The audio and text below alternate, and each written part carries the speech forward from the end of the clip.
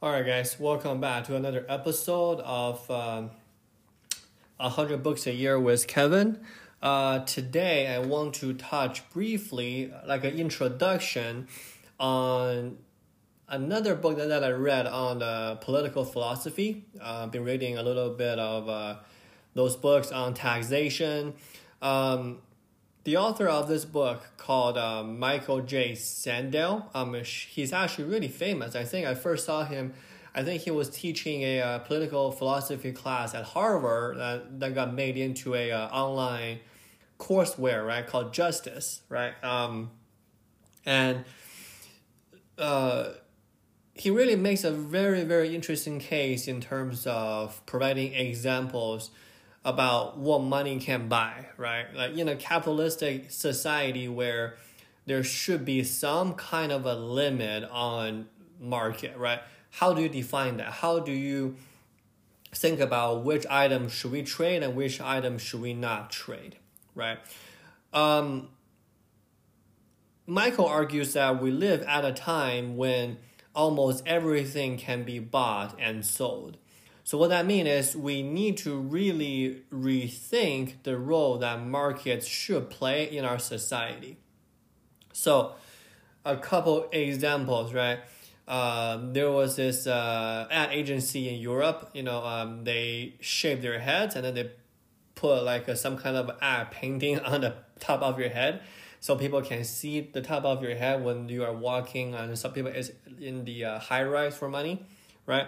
Or there is this group of people that pay old people that are near death and near the end of their life insurance, and then they get paid off after the person actually died, right?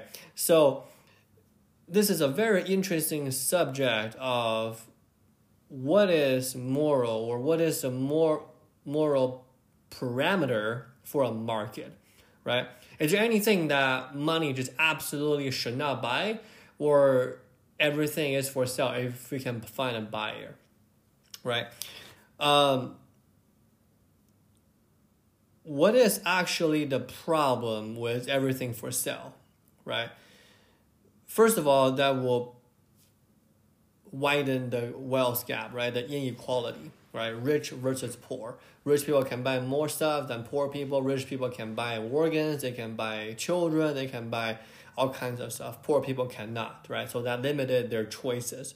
Secondly, when we're talking about corruption, what is a coercive tendency of the market, right? It does have a side where the market doesn't really, or doesn't only allocate goods, but also promote the attitude towards goods being exchanged. So in a sense that by allowing some kind of a reaction to happen, or by not saying anything, or by not doing anything, it really changes the attitude for this particular trade, right? So it's like, if you don't do anything, you are secretly allowing it. That's kind of the gist of this. So in a sense, in our economics, we assume that markets are inert, right? So what do they inert is they don't affect the goods that they exchange. So it's like a medium, right? It's like Amazon, right? Like Amazon was never designed to be a bookseller in the first place. They got started with bookseller because, first of all, book cannot go bad. Secondly, they really worked out the inventory issue with book selling, because sometimes your local bookstore will have a narrated or limited collection. Then, we're buying a book from New Mexico or Arizona, right? Like those bookshop the bookstore that have your book.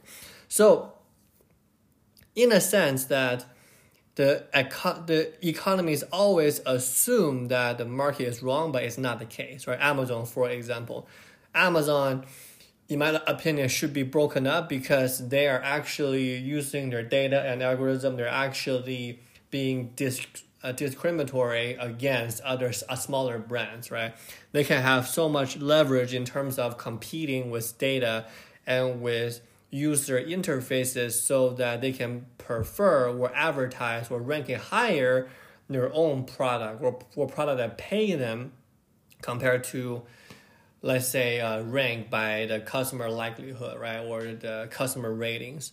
So the assumption of market is inert are wrong. So the main question is it appropriate to treat them as commodities? For example, human, right? We usually sell humans as slaves, like, in America about a century ago, right? Or human organs. Should they be a commodity? Or we say children, right? Children trafficking or sex trafficking. How do we draw the line, right? Because buying and selling goods corrupts and degrades them. So it's not really just the case of, okay, I'm just going to buy this and then everything will be fine. Nobody's feeling will get hurt. But by actually making the transaction, Michael argues that they alters one of our perceptions about a certain attitude or certain philosophical views on a certain item, right? So by the end of the day, there are some ways to evaluating goods and by extend the moral limit of a market, right? So to be honest, guys, this is not one of my favorite books, but I think the idea can be interesting. The concept can be thought inspiring. So throughout the book, they gave a lot of examples, right? Different weird examples. I remember reading them. So I don't really plan on giving you guys my take of it during this series. We're probably going to take 1 or 2 days on it. The reason, because this is something that I do feel like can be taken into consideration as a thought exercise, right? And I think most people will have a certain view of it that is almost universally, the same, right? Okay, trading organs are bad, right? Or trading children are bad, right? Or human trafficking is bad. We all know that, but sometimes it deserves to take a closer look at a certain situation and really to determine, okay, if this is the case, what does that say about our psyche? What does that say about our society values? So for the next couple of days, I want to go over a couple examples in details and then kind of brainstorm a little bit and explore a little bit. And I think that is the benefit of reading philosophy, is that right or wrong doesn't really matter in this particular case, right? Like it's really about how you should think about this item, or should you think about this particular issue, and just to consider an actual layers of it in terms of, okay, here's what's going to happen and here's what I think about it. So anyway, I'm going to call it for today.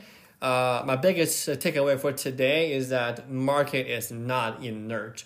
Market does allow transaction. When that transaction happen, a certain attitude, a certain view has to be impacted as well. And tomorrow we're going to take a look at a very specific example. All right, guys. Thank you so much for listening. Happy Halloween. Happy Thanksgiving. And we're going to talk tomorrow. Bye.